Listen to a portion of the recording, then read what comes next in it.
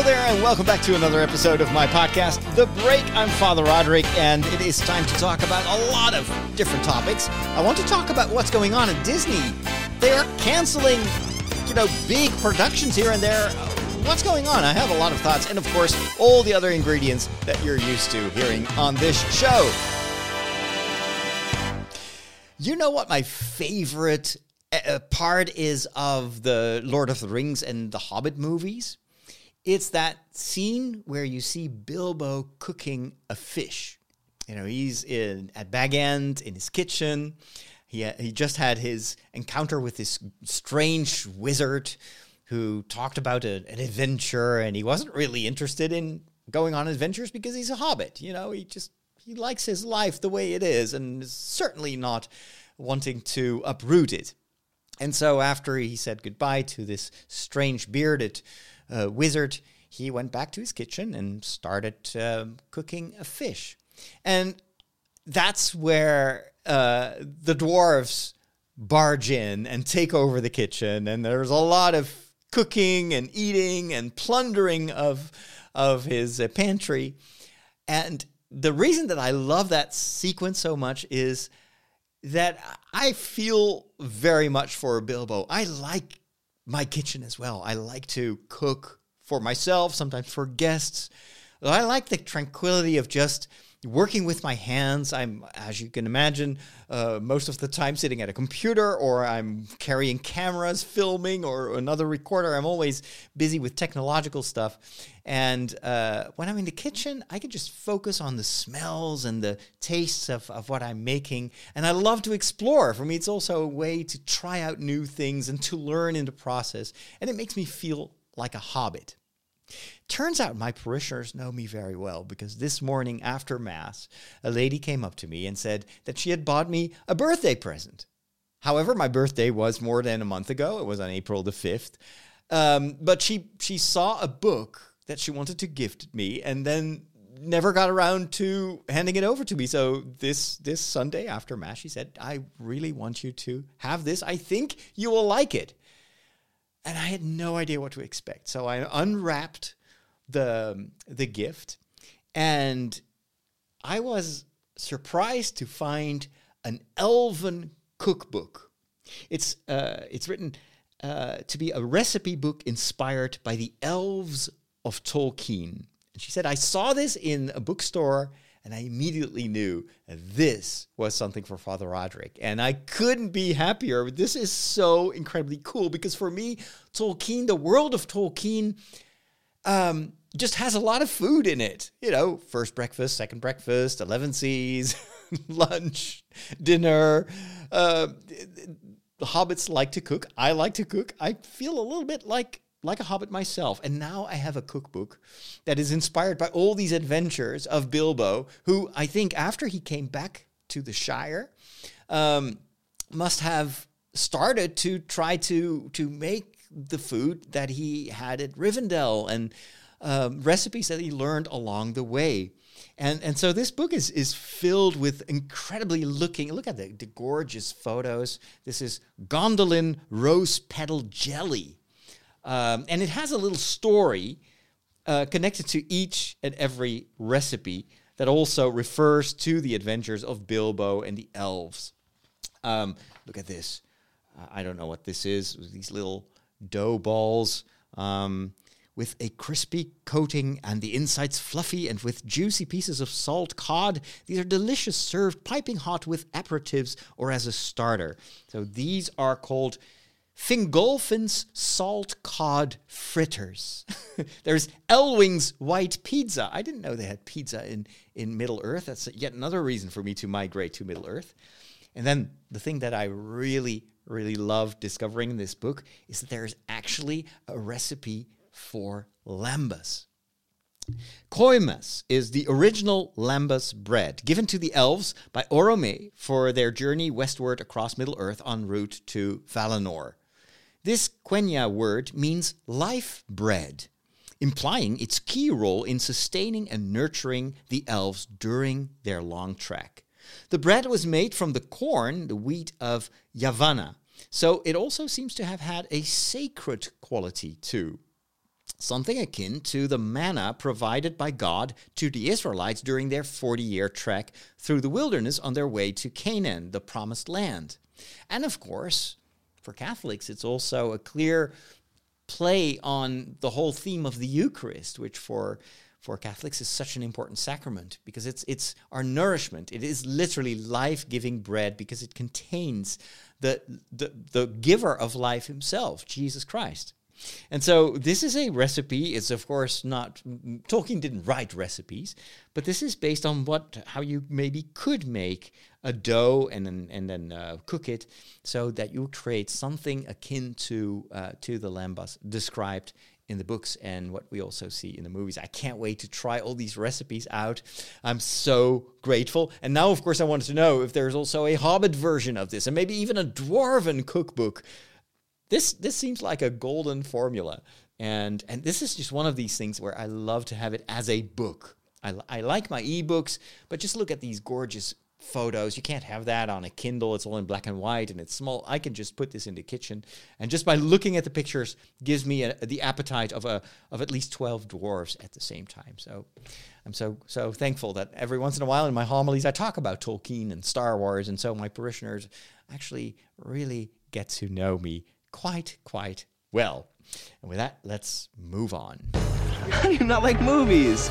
They're predictable. Like, the guy gets the girl, and that kid sees dead people, and Darth Vader is Luke's father. Not liking movies is like not liking puppies. They're fine. I just get bored and never make it to the end. You know, you need a movie education. You need a movication. I'm gonna give it to you. I want to talk about a new science fiction movie written and directed by none other than the writer and the director of one of my favorite Star Wars movies, Rogue One. I'm talking about Gareth Edwards. We haven't heard from him for a while, and of course, Rogue One was a very difficult production. Part of the script was being rewritten. It was changed over the course of the entire production process. However, it did result in a fantastic movie. And even though maybe other writers were involved in this, Gareth Edwards had this pitch of, let's do a serious war movie. Let's make Star Wars a bit more realistic. And I think that Andor, one of the best television series that we have, or one of the best stories ever told, I think, in the Star Wars galaxy, is based on what Rogue One established. And I hope that movie will always stay a source of inspiration for future Star Wars stories. I don't want all Star Wars to be like Rogue One or like Andor, but yeah, definitely give us more stories in that vein. So Gareth Edwards has now created a new science fiction movie, which of course has nothing to do with Star Wars. The trailer just came out, and so I want to react to that trailer live here on the show and share my thoughts on what we get to see. So the opening shot that's here at the beginning of the trailer already looks amazing. Let's take a look.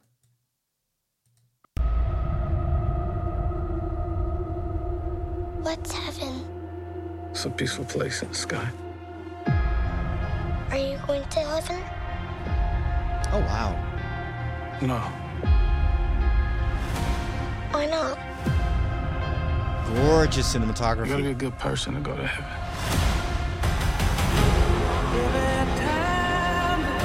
10 years ago today, Oh, the wow. artificial intelligence created to protect us detonated a nuclear warhead in Los Angeles. Oh, wow. Oh, so this is about the dangers of AI. That's very topical. As long as AI is a threat, we will never stop hunting them. Whoa. This is a fight What's for our that? very existence. This is filmed in... Whatever's in there, In they're London. sure worried about someone getting in. Yeah, very That good looked like now. Canary Wharf.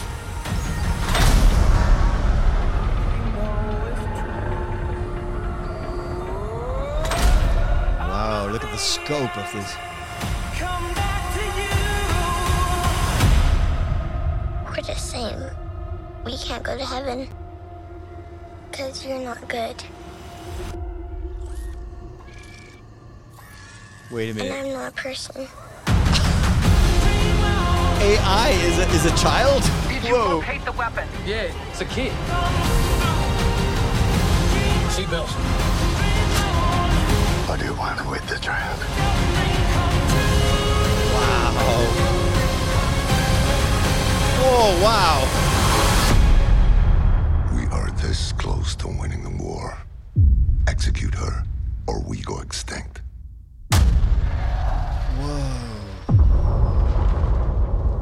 Oh, there are more They're coming to get me. droids.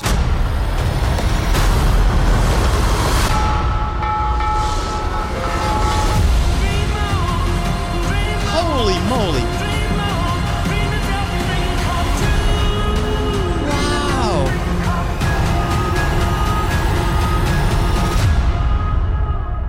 The creator. September the 29th. That's when we will get to see. This looks amazing. Resolve version and 18.5 interesting as well. is Oh, out, and hold there on. is a Now I get very, it. very How do I stop this? The trailer just there was like another video that immediately started playing after this. So this looks fantastic.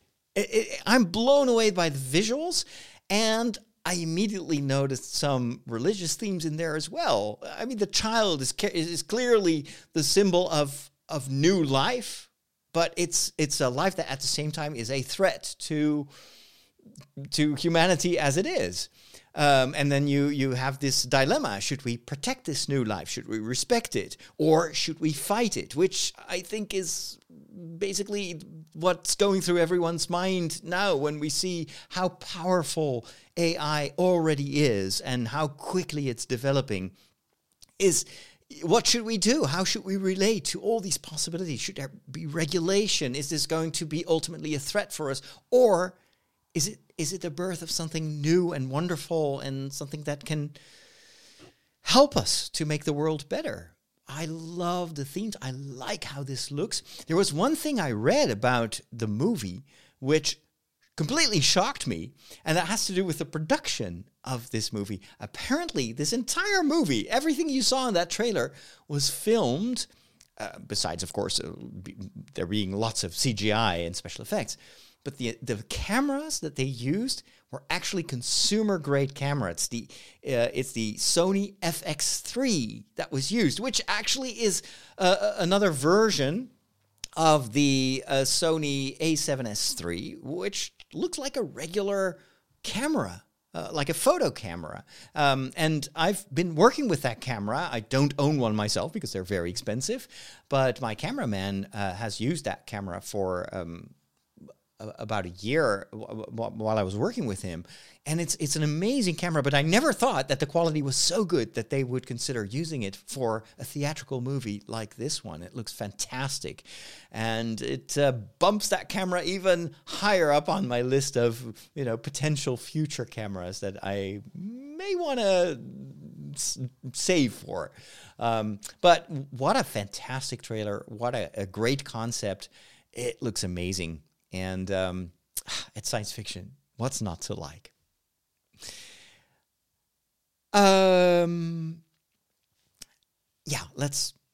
Let's talk about Willow.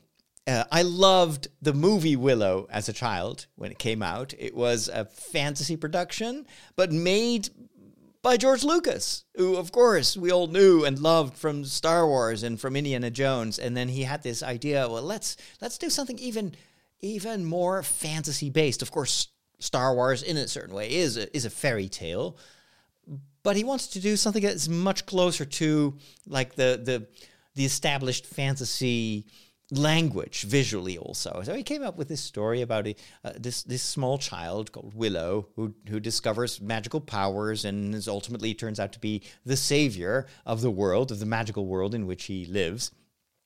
And but it was a one-time movie. There was never any follow-up to that. It did pretty well, I think, in theaters. But I guess George Lucas was much more focused on Star Wars and on building his Skywalker Ranch and all that stuff. So he never got around making any other stories in that universe until last year. I remember how amazed I was at the Star Wars Celebration in Anaheim when they showed us the trailer for a new television series, high profile, on Disney Plus that they had been filming during COVID, so in very difficult circumstances. And it was not filmed inside the Volume, which is this digital set that they'd been using for The Mandalorian, for the Book of Boba Fett. Now, a lot of these scenes for this new television series were filmed in the UK, in the woods, in beautiful places.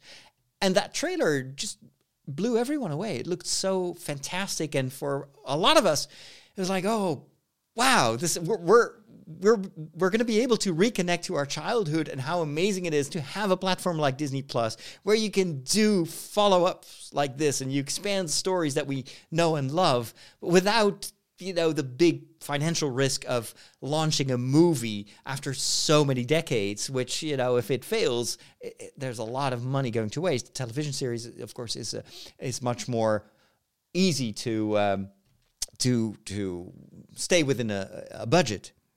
So Willow was launched. I don't know if I have a trailer of Willow here lined up. I think so. Let's go back in time and rewatch that trailer, because I think it just looked amazing. All right, here we go.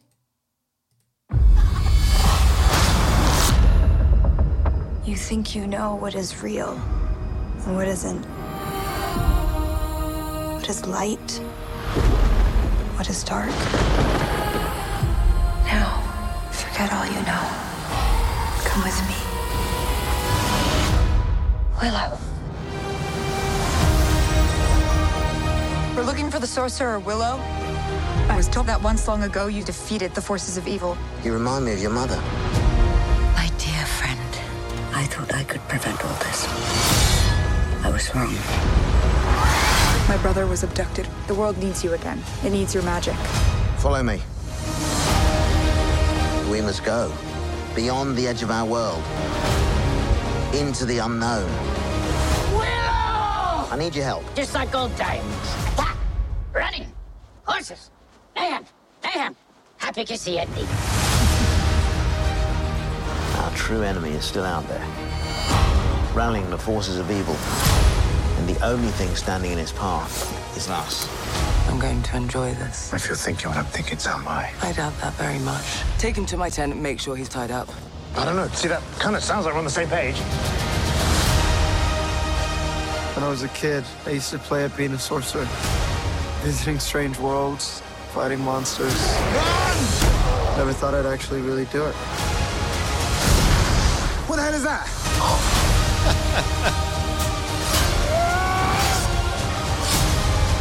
Trolls. I'm so miffed. We have to hurry. How will you defeat us?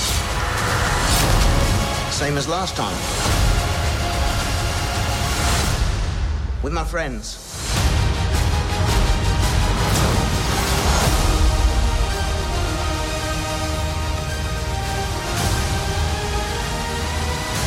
That's how this was presented to all of us. I mean, what's not to like? Didn't this just look totally fantastic?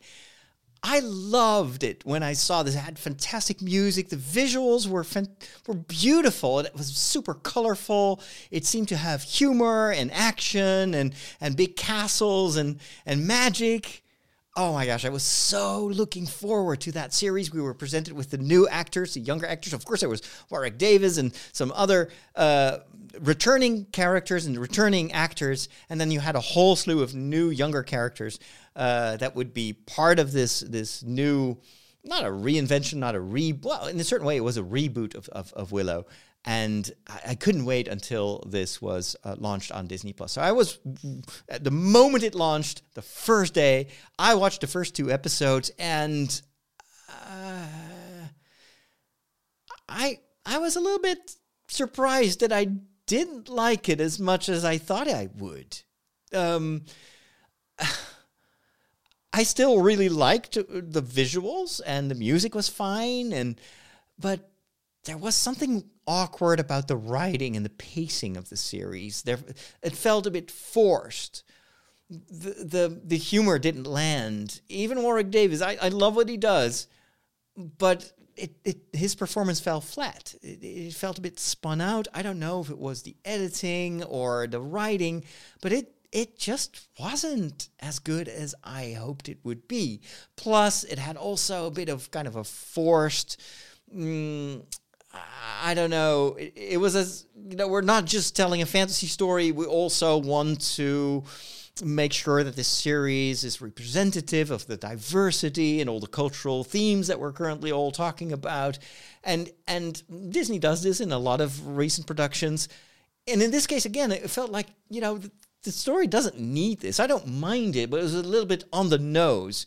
And it started to get in the way of good writing. My criticism of the first 2 episodes that I saw was similar to what I didn't like about Discovery. I loved the way it looked, Star Trek Discovery. I kind of really liked the writing and the interaction of the crew, but there was also this kind of like on the nose, forced, like here is our cultural agenda that we also want to make sure you get this. And yeah, sometimes that got in the way of just good writing. So after 2 episodes, I just moved on. I was like, okay, it's on Disney Plus. I'll watch it some other time when I have some more. I've got bigger fish to fry. There are other series that I really want to watch first.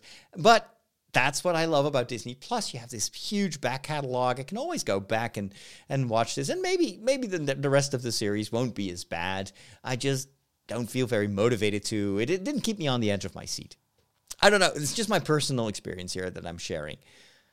And then just the other day, we got word that Disney is now planning on taking Willow away. It's going to be taken off Disney Plus. It's going to disappear. And that's not the only television series, not the only production that they're going to cancel on Disney Plus. No, there's an entire list that has leaked out. All of that content will be removed from Disney Plus, not in a couple of months from now. It's not an advance warning, so you'd better get to watch this. No, it's in 5 days from now, as I'm recording this. On May the 25th, according to this news, Willow will be gone. And who knows for how long? Maybe it's gone forever. And so will all this other stuff. If you can Google for the list. And maybe there's even more that's going to be removed. Now, this all seems to be part of this whole reshuffling that Disney is currently doing. But it's a bit much, and it's all coming at the same time. Just this week, we heard that Disney World is closing down its premium Star Wars hotel experience. The Galactic Star Cruiser. You may have seen the video that I did about that on my YouTube channel. And so this, too, was a hugely promoted, high-profile new project of Disney in their theme parks, where you would be immersed in the world of Star Wars for 2 days for a price. It was very expensive. If you would take your family, you would easily have to pay like $5,000, $6,000 to $7,000 for just 2 days of being immersed in Star Wars. And a lot of people were like, yeah, love the idea, but that's not for me. This is way too expensive. So there was a misalignment of what Disney wanted to do, which is make a ton of money on their intellectual property, and what people actually expected a Star Wars experience like that to be. All of a sudden, it was like, yeah, you want to come to this gambling planet that is so reviled in the sequels, but there's nothing wrong with being rich as long as you give us, Disney, your money. But it seemed almost like a betrayal of what Star Wars is all about, where it's all about simple people like Luke Skywalker and Rey and Anakin, and they are poor, and then they get pulled into this adventure, and now all of a sudden only the super rich can be part of this Star Wars project. So, but on the heels of that came this announcement that they're going to cancel their own intellectual property on Disney Plus, which they own. And one of the writers of Willow has reacted publicly, saying, this is just cruel. They only gave us 6 months, and now they're pulling it, and nobody can watch this anymore. And I totally feel for the writers, for the actors, for everyone who was involved in this project. We're talking about hundreds and hundreds and hundreds of people who gave years of their life to create something beautiful. And maybe it's not to everyone's taste. It certainly was a bit disappointing to me, at least what I've seen of the series. But I was still planning on watching the rest of it and enjoy it for what it was. I mean, there's stuff in the trailer there that I certainly want to see. And now I won't be able to in a couple of days from now. What's the rationale behind that? According to the writer, this can't be about writing this off for tax purposes, which happened to the Batwoman or Batgirl movie that was completely finished and was going to be released on HBO Max, and then it got annihilated. Nobody's ever going to see the hard work of all these people that were involved in that big budget Batwoman or Batgirl movie. But since that movie wasn't released, they could write that off. So there was a purely financial reason for doing that. But that doesn't count for Willow because it's already been published. So they can't use this for tax purposes. So the only other reason that we can come up with is Disney doesn't want to pay residuals. So every time someone watches Willow, Disney will have to pay the people involved. They get a small cut, and it's not much. So sometimes it's just, for a writer, it can just be as little as $1 a month or something like that. And so it seems so petty that a big company like Disney with very deep pockets is nixing this big production just because they don't want to pay the writers and the actors any residuals. And this is in the middle of the writer strike, where it is all about this. If you keep treating writers like this, you're killing the entertainment business. Because without writers, you don't have stories. You don't have a product. You cannot just rely on your back catalog to bring in new people. So what is Disney doing? I seriously don't understand it. I cannot come up, because we're probably not talking about a lot of money. It's the actors, it's the writers, and that's it. We're probably, I can understand that for maybe for some other series, what they will do is, okay, let's take this off our channel because it's not bringing in new subscriptions. That's what Disney wants.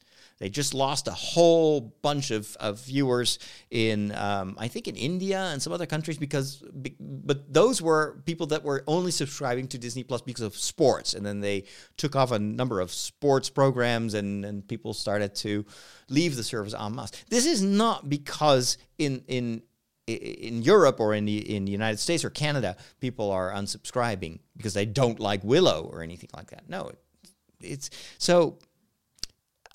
Maybe what they will do is they will try to make some extra money by letting this be aired on other channels. So that would be logical, or not logical, but I could understand that. Maybe we'll make some more money if we can convince some other parties to pay us a lot of money to air the Willow TV show or some of these other movies that nobody's watching on Disney Plus. So we may as well try to find a bigger audience elsewhere, because on Disney Plus it's not helping us. I could understand that, but there is no mention of that. Disney has not said that they are going to do that. And so for us as loyal Disney Plus supporters, because I love Disney Plus, I love what Disney has been doing. And yes, I agree that maybe they've been trying to just do way too much. They're spending a ton of money, and there's just too much content to promote. This is one of the things that Bob Iger actually said when he was talking about why Disney Plus was incurring so many losses. He said, not only do we have to pour millions and millions into the production of new content that not necessarily always brings in new subscribers, but then we also have to promote all these movies and television shows, and we're spreading our promotional budget so thin over all these productions that it doesn't work. So we rather have a few or fewer productions and then really promote the heck out of that and make sure that people will actually subscribe to Disney Plus because of those tentpole productions, and then stop doing the rest. But taking a series like Willow, no matter what you think of it, but a big tentpole production, to take that off your own channel without telling us where it goes seems pretty stupid to me, because, you know, a lot of people won't care that they won't be able to watch Willow because they weren't planning on watching it anyway. But this does threaten the trust that we have in our media platforms. Because in the past, you could still buy DVDs or Blu-rays, and you could watch it if you wanted to. You could bring some money to Disney or whoever was the owner of the series that was no longer on TV. But they don't make Blu-rays anymore of series like this. And so there is just no way to watch this once they take it offline. That makes me a bit queasy about the whole brand, you know. It feels a bit like what Disney was trying to do years ago when they had the Vault. Remember that? They would try to artificially create scarcity by saying, oh, you can only buy the VHS cassette of Snow White, for instance, for the next year, and then it's going into the vault, and for 20 years you will not be able to see this movie anymore until we re-release it. And then that doesn't fly anymore nowadays. People will just find other means, legal or not, to watch this. But what it does is it makes Disney look like an unreliable partner. Not that I have a stake in Disney, but I want to feel that I am part of this whole new wave of creativity. I want to support the writers. I love what all these creative people are doing at Marvel and Lucasfilm and you know, whatever other company is making this stuff for Disney. And this just feels like penny pinching at the expense of the creative people, of the writers, of the actors.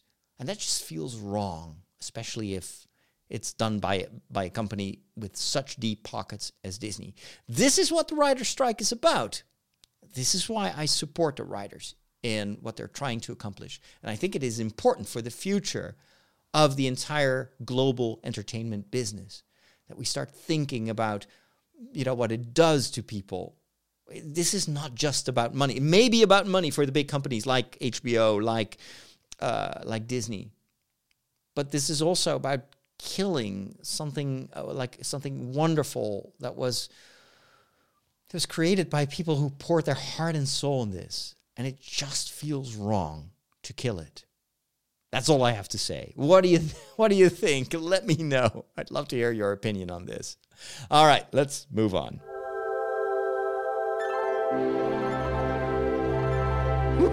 Catholics rock!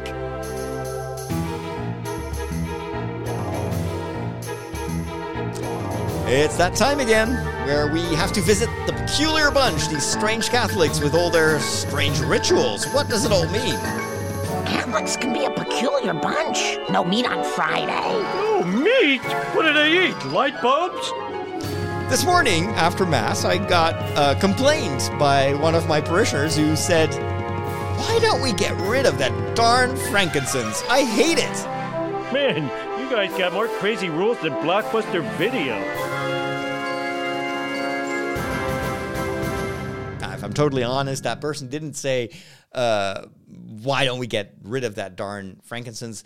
But she said, I really don't like frankincense, and I was upset about it, but I think after Mass, I got the grace of just letting go of that. So I'll just, it's never going to be my thing, but I won't be upset about it anymore. However, it's a legit question. You know, why do we use frankincense? I know a lot of people that don't like it. And the moment I use frankincense, every time some people will start coughing, even if they just see it, they may not be anywhere near the frankincense. But as soon as they see the smoke around the altar, they start coughing and they start like, their breathing gets, and maybe for a very legitimate reason. Maybe it is because they have asthma. They might have an infection of their air, of their lungs or whatever. But for some other people, it's just almost like a Pavlov reaction. They see the frankincense, they have such bad associations with the smoke and what that does to their lungs that, you know, they'd rather have the Catholic Church completely get rid of frankincense. And to a certain extent, I have to say, I understand. I know how they feel. When I was an altar boy, and I've been an altar boy since the age of 8 until the age of 18. So for more than 10 years, I've served Mass every single Sunday. And oftentimes I would serve multiple Masses. I would arrive at 9 o'clock and I would serve 3 Masses in a row because I just enjoyed it. And there was always the, let's say, old-fashioned pastor that we had called it the High Mass, which is a term more before the liturgical changes during the Second Vatican Council. But anyway, during High Mass, there was always a beautiful choir, and we would use lots of frankincense. And I was one of the acolytes who knew how to handle that. And so I was always handling the frankincense. During the Eucharistic prayer, I would kneel in front of the altar, and then when the priest would lift up the host and the chalice, I would just wave the frankincense. And for the rest of the prayer, we were stuck there on our knees, and the smoke would just completely envelop me. And I hated it. I really, really couldn't understand why the church used frankincense. I mean, I like the process of making a fire and then just trying to light up this coal and just the magic of using something physical like this in liturgy. But I totally abhorred the smell, and it made me cough. And to be honest, I think it probably damaged my lungs because we've discovered that there are actually cancerous materials in the frankincense, in the smoke. It's not good for you. Like any smoke is bad for you, and so is frankincense. So, yeah, in hindsight, probably wasn't a good idea to be so close to all that smoke for years and years and years of my life when my lungs were still developing. So why do we still use it? I have some thoughts. So first of all, frankincense is all over the Bible, and not just in the Jewish tradition and later on the Christian tradition, but it's also used in many other religions and other rituals. We have countless stories of frankincense being used by the Greeks, by the Romans. They would use it sometimes in the sanctuaries. Like Delphi, you would have these ladies that were supposed to be mediums between this world and, you know, the invisible world, and they would inhale frankincense to get high, probably. And they would get visions, and they would be overwhelmed by this powerful smoke, and then they would start to say strange things, and then there were interpreters that would tell us, well, these are messages from the beyond. And, you know, frankincense played a big role in that. Frankincense was also used in sacrificial settings, where and this also predates, of course, the Christian tradition and the Jewish tradition. People would bring like offerings to an altar, and these animals usually, or sometimes it would be bread or food, all that would be cut into pieces and burned, and then the smoke from that sacrifice would, of course, raised to the heavens, and that was seen as a way in which you could reach what is above us in a very physical way. You could just bring an offering that would be burned, and then you would, at least the smoke and the smell of the animal that you sacrificed would maybe reach the gods, and then the gods may reward you for that sacrifice. And later on in the Christian tradition, frankincense was used almost as a symbol of those old sacrificial rituals where, the smoke was seen as a symbol of our prayers that we lift up to God, and we hope that God somehow hears us and will respond to us and will help us. And so frankincense has been used for centuries in the Catholic tradition, in the Christian tradition, and in many other religions. So it's I think that by itself should be a reason to not get rid of it, because it's such an ancient tradition, and it becomes very hard to understand some of the stuff you read in the Bible if you've never seen frankincense, if it's completely gone and no longer used in our rituals. But I have a second thought, and that is there are many different types of frankincense, and there are also certain ways in which this ritual is performed that doesn't really do what frankincense is supposed to do. Like if you abhor frankincense, and I know that some of you really hate it, and maybe it will make you start coughing and it makes you unwell, maybe the experience that you've had is because they were using very cheap frankincense, because frankincense was supposed to be a super expensive thing. It was important from the Middle East, and it was used for very, very special occasions, and cost a ton of money. So, but then, of course, in the Catholic Church, it's used all over the world. We cannot afford to pay a lot of money for this. We still want frankincense, so what we get is kind of this industrial, almost derivative type of frankincense, which has almost nothing to do with the frankincense that we hear about in these ancient stories. So it's mass produced. It's made with pretty cheap ingredients. The production process is still the same as for any other type of frankincense, but the ingredients are just cheap, and so it doesn't smell very good. And the second, maybe even bigger problem is that a lot of people nowadays don't know how to burn frankincense. The thing is, frankincense itself is supposed to be kept very dry and preferably in an airtight container, the same way in which you would preserve your coffee. Nobody is just going to put coffee in a jar and then just open the lid and let it sit there in your cupboard for weeks. It will lose all its fragrance and taste, and it could even get moldy because it, of course, becomes humid.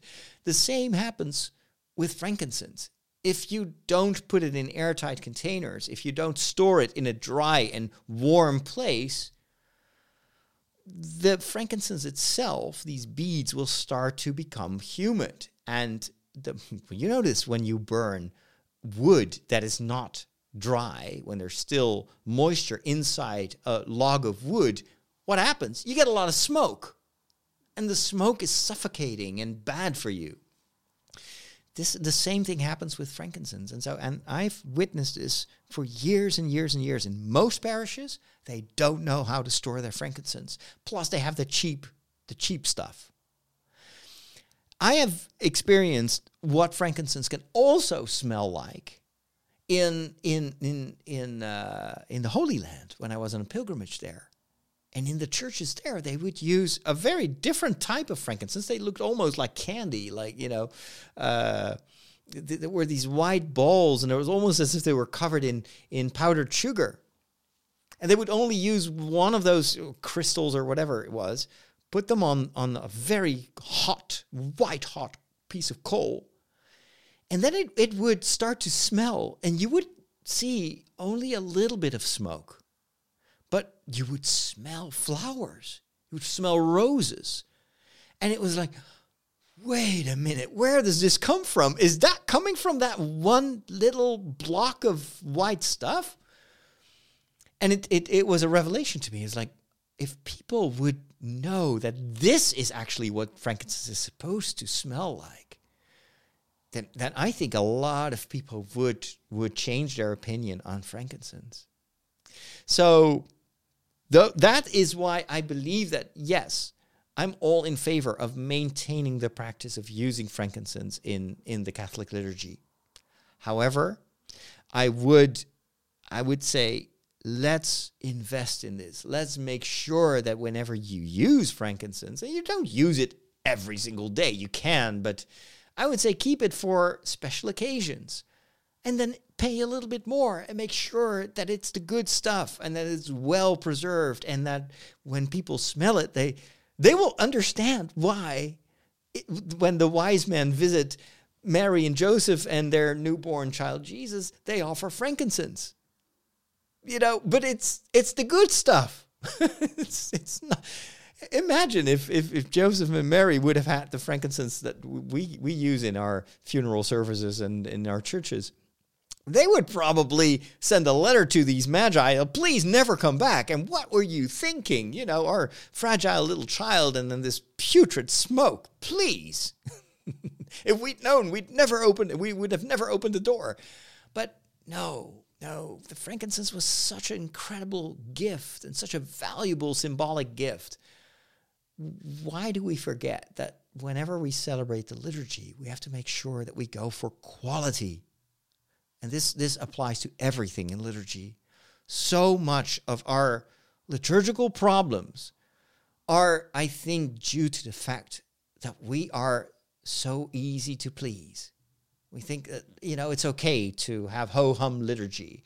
When we have choirs that are unable to really sing what they have on their repertoire, instead of trying to improve the choir or sing something simpler, no, we still think it's okay if it sounds terrible, because let's just look at the effort that people put into it. Sure, I mean I don't want liturgy to be just for the rich people and it always has to be amazing, and no, not everybody can, but you can keep it simple and still stylish, as long as you put your maximum effort in it and make sure that liturgy, even Saint Francis, who of course was, the saint who rediscovered how important poverty is in the church as a virtue, even he would invest in the liturgy. And he would make sure that the vestments and the chalices were made of high value materials, because he knew that yes, for your personal life, you may choose a life of poverty, but for God, only the good is good enough. Only the best is good enough. So, I think that is true also for frankincense. And well, I would say, try it nowadays on the internet. You can order good quality frankincense from the Holy Land or other countries. Just try it out and see if people will change their mind when they experience what it's actually supposed to be like. When did you become an expert in thermonuclear astrophysics? Last night. The packet. The extraction theory papers. Am I the only one who did the reading? I love historical novels, and I've read Pillars of the Earth a while ago, and while it wasn't the best book, it was still a riveting read, and I love to be taken to the Middle Ages and experience what those times were like through a fictional story, and to learn about how they made the cathedrals and everything, and about the politics and the monks versus the kings, and I just love that story. And so the other day I read a novel that has been on my reading list, without exaggeration, for almost 50 years. This book was written in the 70s, in 1973, if I'm not mistaken. So 5 years after I was born, by a Dutch female children's book writer. And the book was called Kruistocht in Spijkerbroek. That's a Dutch title. It translated in English, it is A Crusade in Jeans. And it tells the story of a boy who travels back in time. This is way before Back to the Future. So at the time, that was a pretty innovative idea. So this boy from Rotterdam travels back in time and ends up in the Middle Ages. And he becomes part of a crusade where the pilgrims consist almost entirely of children, very vulnerable children. And there are about 30,000 of them that are trying to walk to the Holy Land. And they believe that they are on a mission from God. This book was very popular when I was in school, but I never read it. And I still don't understand why, because I read almost everything. I guess I was probably being too busy rereading Charlie and the Chocolate Factory for the 100th time, or maybe The Wizard of Oz, which is also one of those books that I just read over and over and over again. So, or maybe there was just one copy of the book in our school library, and because it was so popular, it was always, you could never find it in the library. I don't know what the reason was. I just never got around reading it. And now, 50 years later, I finally read it in Dutch, and I loved it. It's a story that still completely works. Even though the beginning and the end, like the science fiction part of it, where the kid steps into this time machine, all that is almost glanced over. You would tell that part of the story very differently nowadays. It almost feels like, okay, there's this kid, hey, a time machine, let's go to the Middle Ages. But then the central story, which is 95% of the book, is written very well, and you feel like you're there and you experience these historical events, because this is actually based on... I'll get to that in a minute. We'll talk about what is fact and what is maybe the stuff of legends and fiction in this story. Were there really, children's crusades? That sounds so cruel, but hey, it's the Middle Ages, so who knows? But anyway, before I want to talk about that, I wanted to play a trailer of a movie that was based on this book, and it was filmed in English. Back then, it was one of the most expensive Dutch productions. Nowadays, the Dutch are actually pretty prolific when it comes to internationally acclaimed movies. Back then, Dutch movies were seen as a bit of a waste of money because, who's going to watch movies? The Dutch market for theatrical releases is so small. This is one of the reasons that they actually wanted to make this movie in English. And so all the kids that are playing in the movies, they had to learn their lines in English, and a lot of them were Dutch, because they were hoping that this movie would have an international success. I don't actually know how successful it was. What I do know is that it is no longer there. I cannot find it on any of the streaming platforms. I don't even think that there is a Blu-ray available of the movie. And so the only way that I can watch this movie is probably by trying to find a secondhand DVD. And that also is starting to become really problematic nowadays because, who makes money by selling DVDs? It's almost, even on Amazon, I think they have like one copy of the DVD and it's outrageously expensive. And yet, the trailer actually looks intriguing, and I would really hope that one of these streaming platforms will release this, because I think it's an awesome story.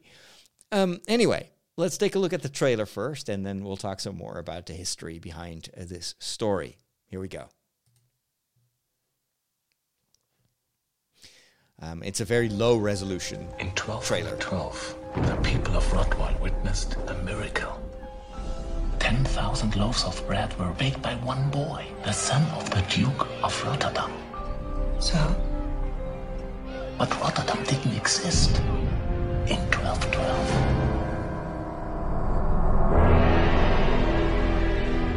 Het zou de dag van zijn leven worden. This is in Dutch. It would be the day of his life. What are you doing out there? And now Holland has to wait 4 more years for another chance. So they spent more time showing us the life of this boy before he traveled back in time. Here he goes back into the time machine, and is plotseling alles anders. All of a sudden, everything is different. What? He wanted to replay the football match. Crap. I'm in the 13th century. Crap.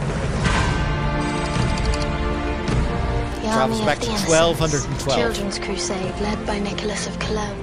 Did they run out of knights? There is no way back. I'm not supposed to be here. How do you know that? Trust me. Moet Dolph laten zien wat hij waard is. Now Dolph has to show what he's worth. They're not going to make it to Jerusalem. Be careful what you say. In een strijd tussen goed en kwaad. It's a battle between good and evil. Have you really thought about this?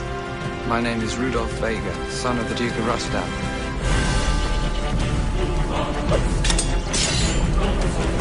Based on the book by Thea Beckman. Where do you really come from? Jerusalem is suffering. Jerusalem can Courage. wait. How dare you? Friendship.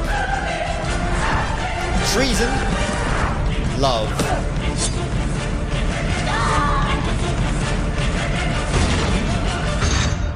Kruistocht in Spijkerbroek. Crusade. Do you believe in miracles? In jeans. You are a miracle to me. 15 november in de bioscoop. So this was in movie theaters in the Netherlands in 2006, and I did not see it in theaters, and I so regret it, because let's be honest, even though this is a very low-resolution trailer, it still looked really good, and I think I would watch this even over Willow, because it just feels like a big-budget Hollywood movie. And it's taking place in a very interesting time in history. So let's talk about, what is it with these Crusades? Of course, you know the history of the Crusades themselves. This went on. There were multiple Crusades to the Holy Land. And the idea was we need to make sure that the Holy Land isn't conquered by the Muslims and that all these sacred places where so much of our Christian history has its roots are no longer attainable, or you cannot travel there anymore. It's not safe, and even those sacred places may be destroyed by people that don't really care that much for those Christian stories. So often sanctioned by popes, armies would travel to the Holy Land trying to conquer Jerusalem and all these other sacred places. Now, of course, in if you've had history lessons in school, oftentimes those crusades are depicted as maybe one of the worst examples of what the church has done in the history of mankind, because it was, of course, cruel. It was intolerant towards Muslims. It was maybe just a pretense to conquer and to have power over those lands, and maybe the religious aspect of it was just an excuse to go to war. Now, the actual history of the Crusades and how they took place is often simplified, and there's much more to say about these Crusades. There are some excellent books written about them, and some of them are actually also on my reading list, so I'm sure that this is a topic that I will revisit in the future here on the show. But what about these children's crusades? Well, it turns out that the children crusades as such were only mentioned by very few sources that are contemporary to the events that these stories talk about. So we're talking about the year 2012, about the year 1212, I should say. And according to historic research, there were actually, in fact, two, you could say, rogue crusades that were taking place, where people joined from all sorts of ages and backgrounds. One started in Germany, and the other one started in France. And the one that this book talks about is the one that was led from Germany. And according to these sources, like these medieval sources, the idea was kind of the same as what the story of Crusade in Jeans talks about. A young boy would get visions and revelations, and God would tell this, I think it was in France, it was a shepherd boy, only 12 years old, that he was to lead people to the Holy Land to make sure it was safe from the Muslims. And of course, in order to get there quickly without having to travel through so many different countries, the fastest way was to go to Italy and then cross the sea. And according to the prophecies of this boy, God would split the sea in two, just like he had done with the Red Sea and Moses. So God would make sure that they could travel from the coast of Italy to the Holy Land directly. So it would be feasible. And tens of thousands of people believed it. However, these people that went on that crusade were probably not children. In fact, the Latin word, and a lot of these sources, historical sources, were written in Latin, was the word for children is pueri. But there are similar words in medieval Latin that actually don't necessarily indicate children, but more like the people without power, the small ones. When Jesus talks about the small ones, he's not just talking about children. He's talking about anyone who is not powerful, who's not rich, who is maybe sick and discarded. And those crusades were actually consisted of a lot of poor people that were hoping that maybe this is their way out of poverty. Maybe if we follow this child who's clearly touched by God, God will give us a reward and he will bring us to the Holy Land, and maybe we can just stay there and it can become our new dwelling place. And so the reality was that these people were duped, maybe not necessarily on purpose, but what happened is when they arrived in Italy, the miracle did not happen. The sea did not split in two. And that's, of course, when all hell breaks loose. And then there were some very evil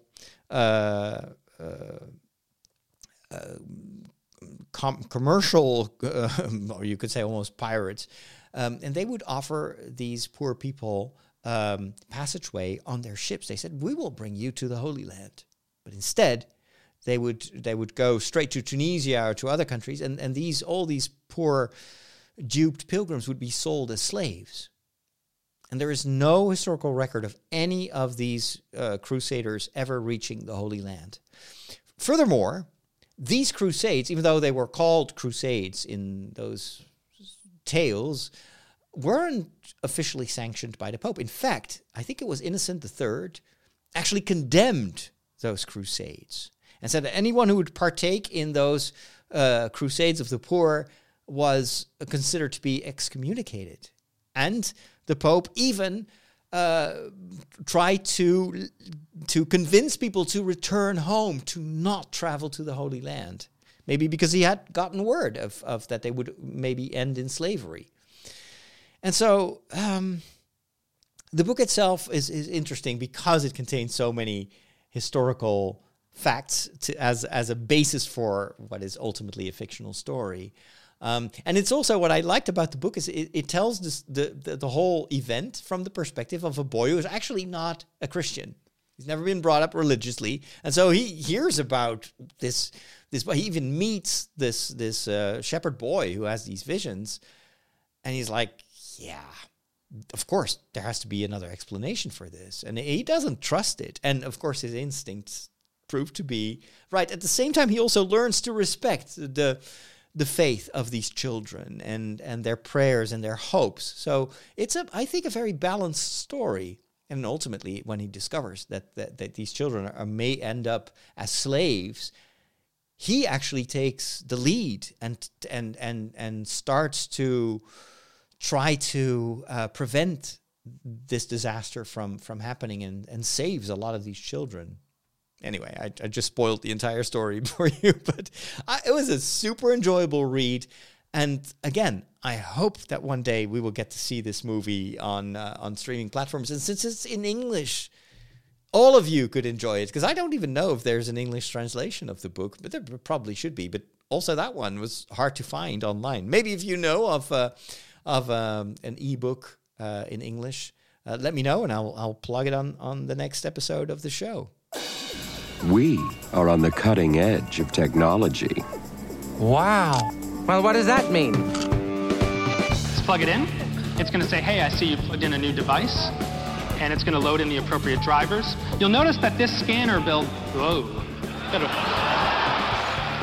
Well, all your technology stuff, it just ends in disaster. But there is one more thing. All right.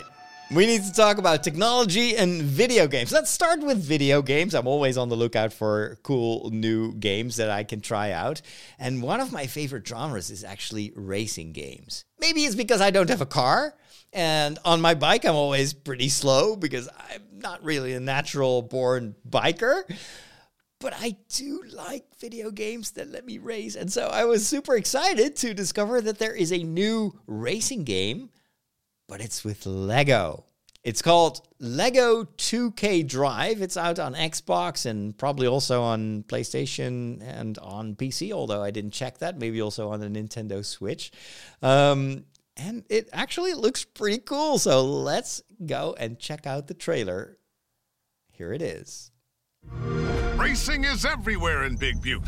Show them how it's done. Boom! Touch the sky! That was awesome! Weaving in and out of the great stone monuments. Awesome. Everything's surging awesome. along the dazzling waterways and tearing up the town with friendly competition. You're on fire, Hotshot. Dang it! Thanks to you, blockheads, I actually have to try this time.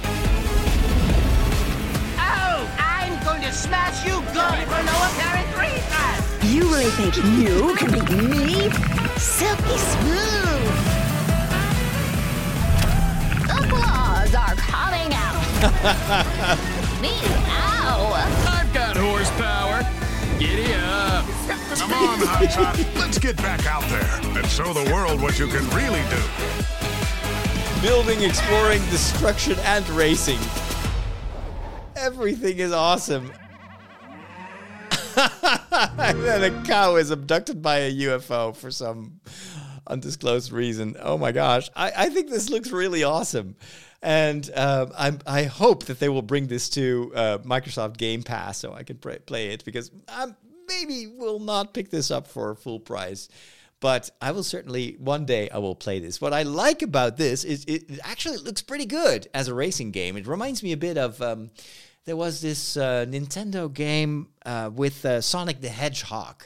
But it was, you were racing, and it was a bit like Nintendo carts. You could push other cars off the road, but it had one thing that Mario Kart didn't have. You could transform on the fly into an airplane or a boat. So you would not only be racing on roads, but also you go through roads. Where we go, we don't need roads. We have waterways. We have, you can fly in the sky. And I love that game.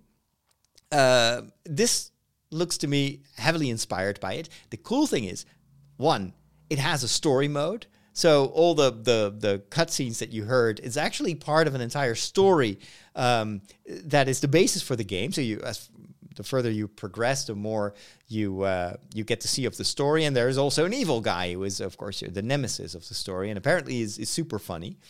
And the second thing that is very cool is that you can actually create your own vehicles. You can build as if you were building with Lego. You can use anything available in the big Lego catalog to build your own ship, your own car, airplane, boat, and whatnot. And that, of course, is an aspect that is super cool. And I bet you that a lot of people that will play this game will spend more time on building their vehicles than actually racing with them. So, yeah, I love it. 2K Drive, Lego 2K Drive. Let me know if you have played the game. I'd love to hear how it is. We also need to talk about other types of technology. Especially, I want to talk a little bit about the future of short messages, short text messages. You all have followed, of course, the developments at Twitter and how it's very much in turmoil. Still is. There's almost, it seems to have calmed down a little bit, but for weeks and weeks and weeks, every time it's like, oh my gosh, can it get any worse? What's happening to Twitter? What is Elon Musk actually? What is his master plan, or is there even a plan? And so more and more people, and I'm one of them, we're exploring other options, alternatives. I ended up on Mastodon and still really like it there. It's similar to Twitter, but it's also a bit more small scale. And it takes more time to figure out how it works. But I have actually a ton of interesting columns, columns with different topics that I'm following, so it works almost the same as TweetDeck. And I have a small but very interesting group of followers and people that I follow. And so I go there every day to get my fix of updates. It still misses a few key players, and especially like big media companies, although a number of news agencies already have made the switch or also are now on Mastodon. So as a source of news, it also becomes more and more interesting. What I like about Mastodon, of course, is not one single entity that controls it, which is kind of the flaw of Twitter. All the moderation has to be done by Twitter itself. And so if the boss decides that we're no longer going to moderate and, I'm just going to let a lot of people on there of, let's say, questionable background, there's nothing you can do. It's commercial enterprise. With Mastodon, anyone can start a Mastodon instance, and so the whole moderation is outsourced to the owners of that particular instance. So if you have a Mastodon server, you can set up your own rules. You can say, I don't want. For instance, there's a Catholic Mastodon instance, and they are very good at moderating and making sure that it is a safe place where people are not constantly attacked, which is unfortunately one of the issues on Twitter for people of faith. It's often a place where you get a lot of harassment. One of the big players that wants to get a piece of the pie is Meta. Meta, of course, formerly known as Facebook, also owns WhatsApp and Instagram and a number of other platforms.